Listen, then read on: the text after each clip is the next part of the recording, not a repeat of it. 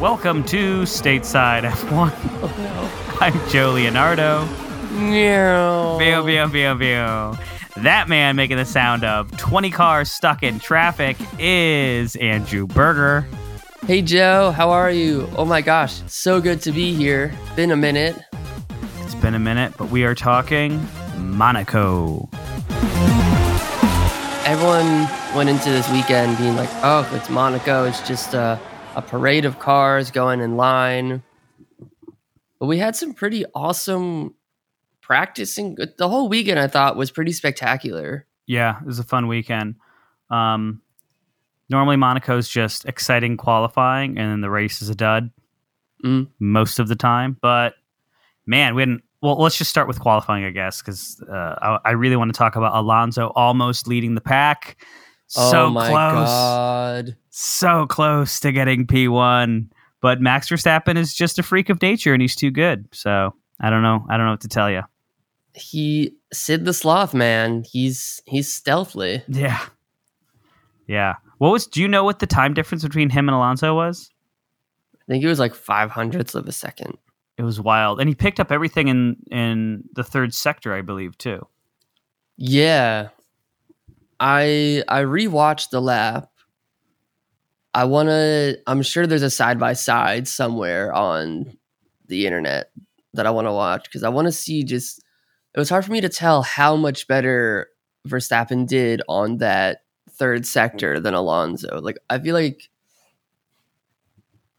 it almost reminds me of the 2021 season where like Alonso did everything right, just like Lewis Hamilton did, but it came down to the last sector and the last turn of the final lap, and Verstappen just takes it. Mm-hmm. Yeah. The man just stays focused the whole time. Yeah, I mean, his level of focus is it's unparalleled. Not to say Alonso wasn't focused. It's just that, I don't know, he's in it, man. He's present the whole time, and he's able to pick up those microseconds in all these little small areas. And I feel like the more pressure he has on him, the better he performs. Yeah. I think that's a really great skill to have. Well, as a race car driver and a sports person, but also in general. Yeah. I wish I was more like that with pressure. Just on life.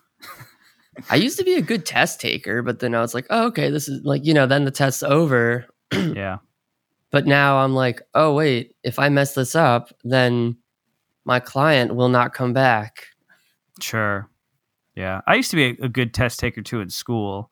Then I started smoking weed, and that all went down the tubes. I didn't hit that until much later, but now I'm off the ganja. Yeah, I think it's safe to say that I could probably take a better test now, but every once in a while I'll flunk a test, if you know what I mean. Ooh, you know what? Yesterday, I think all my coworkers we would have, because they painted the ceiling or the roof of our building. Yeah. And the smell was going through the air vents all day. Yes, that happened to me and my dad once. We were painting my room. I was like 14, and we had all the windows closed. And I remember being like I feel like super lightheaded, but like very happy, and everything's hilarious. And I remember like thinking back on it now, I remember being like, okay, yeah, this is me stoned, and I kind of understand it now. And then I was like, what else is out there that can alter my consciousness? Yeah. That was your John Lennon moment. Yeah, that was my Lucy. That was my with the doctor, with the dentist taking LSD. Beatles deep cut reference.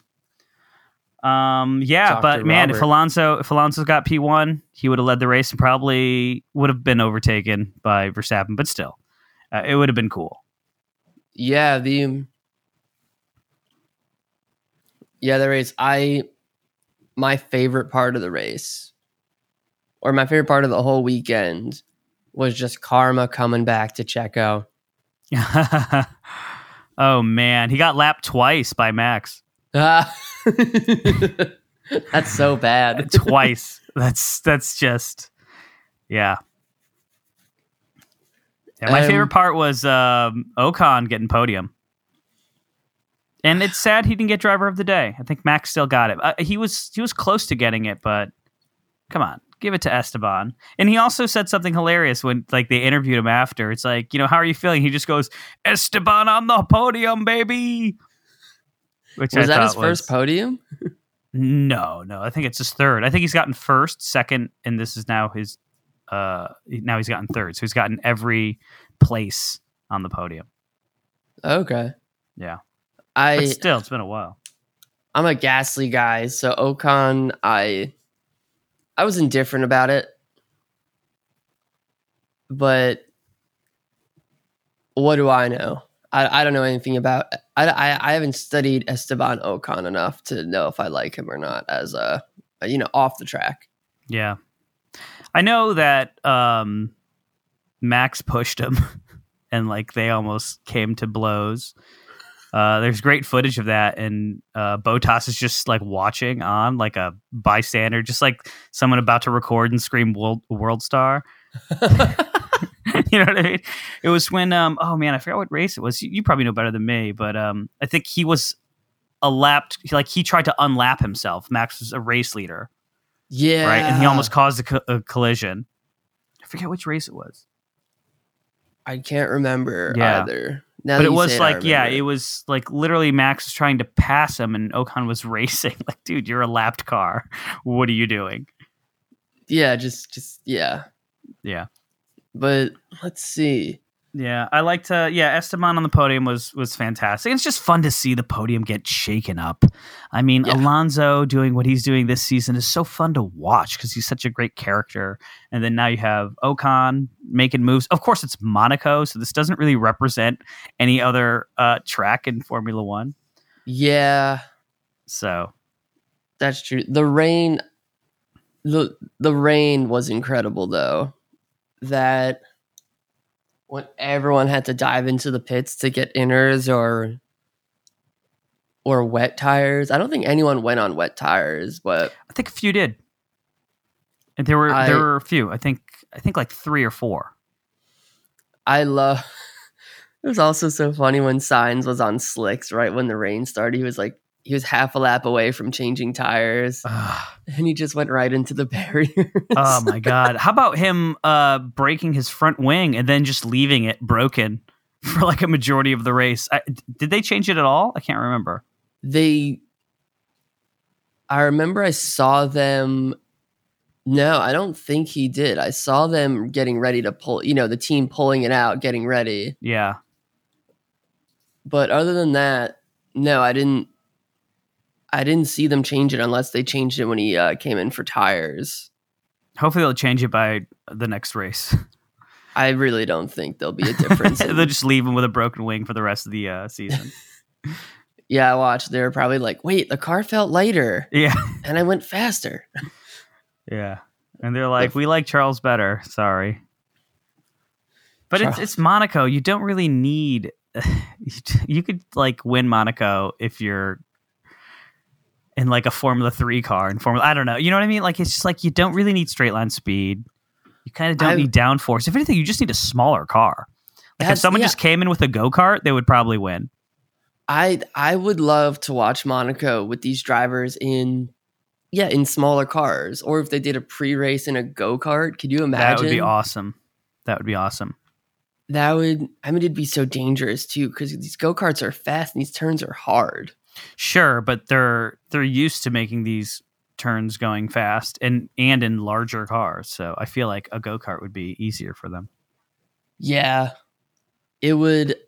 Yeah, I'd love to see some of the spectacle. I know back in the 80s and 90s, like these race car drivers used to be in all these different, racing categories as well as Formula One. I know Niki Lauda, and I think a lot of the drivers, before they would have the main event of the Formula One race, they'd have they were called pro cars, which is just kind of 2-door sports car racing. And a lot of the drivers would just take part in those races. They were like, they were short races, like 20 laps or something.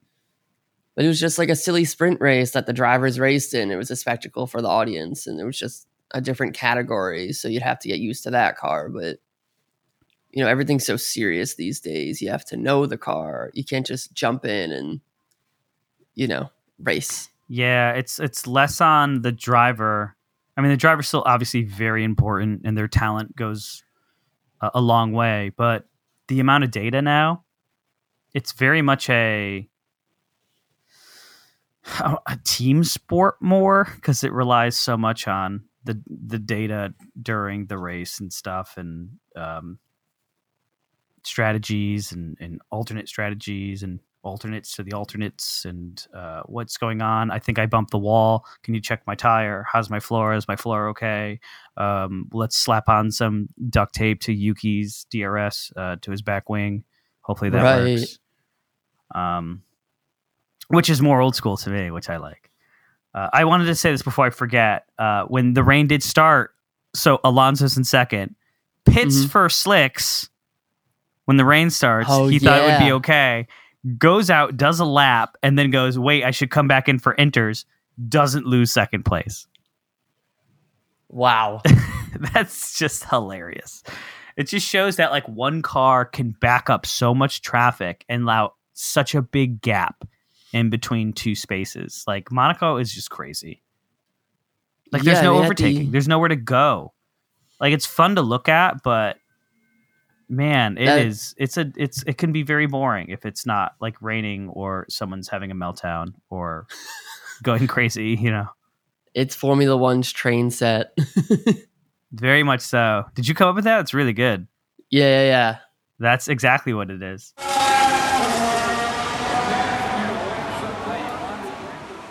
Hi everybody, Joe Leonardo here. And this is Andrew Berger. Along with being the hosts of Stateside F1, Andrew and I are audio engineers with thousands of hours of podcast experience. Between the both of us, we've worked with a wide variety of companies, from Google to Discovery, as editors, mixers, sound designers, and even social media managers. If it's a companion podcast for a TV show, or just a hobby among friends, we can help you with your podcast.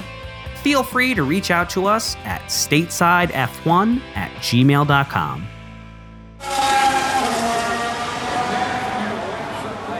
You know what's funny though? I was watching the race, and then all of a sudden Lance Stroll was out. I was like, what happened? I saw this. I didn't notice Lance was out until literally like the last few laps. Mm-hmm. So I don't know what happened. I don't think it was ever mentioned. Did he go out for engine issues? Let's take a look. No, it was. I saw it. His steering broke. Like he kind of tapped the wall and broke his wheel, and then it just all kind of fell apart. Yeah. Next to Monaco, though, this is a big weekend because there's also the Indy 500. Yes. I think I may have been a little more excited for that than Monaco. And you know what? Even Zach Brown was, because he was at the Indy 500. He skipped out on the Monaco Grand Prix. Well, that makes sense. I think McLaren had like 4 cars in Indy, right?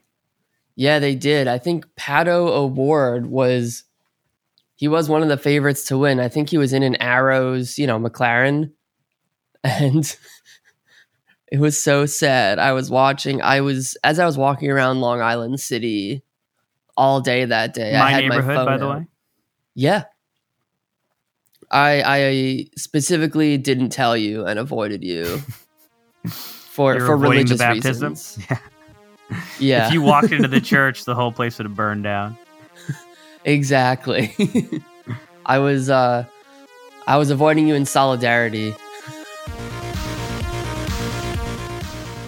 Thank you for listening to Stateside F1. Please like, comment, subscribe on Apple Podcasts, Spotify, or wherever you get your sweet, sweet podcast content. Follow us on Instagram at Stateside F1 and TikTok at Stateside F1 Podcast. Feel free to message us, DM us, memes, comments, questions, suggestions, etc. We will respond and follow you back.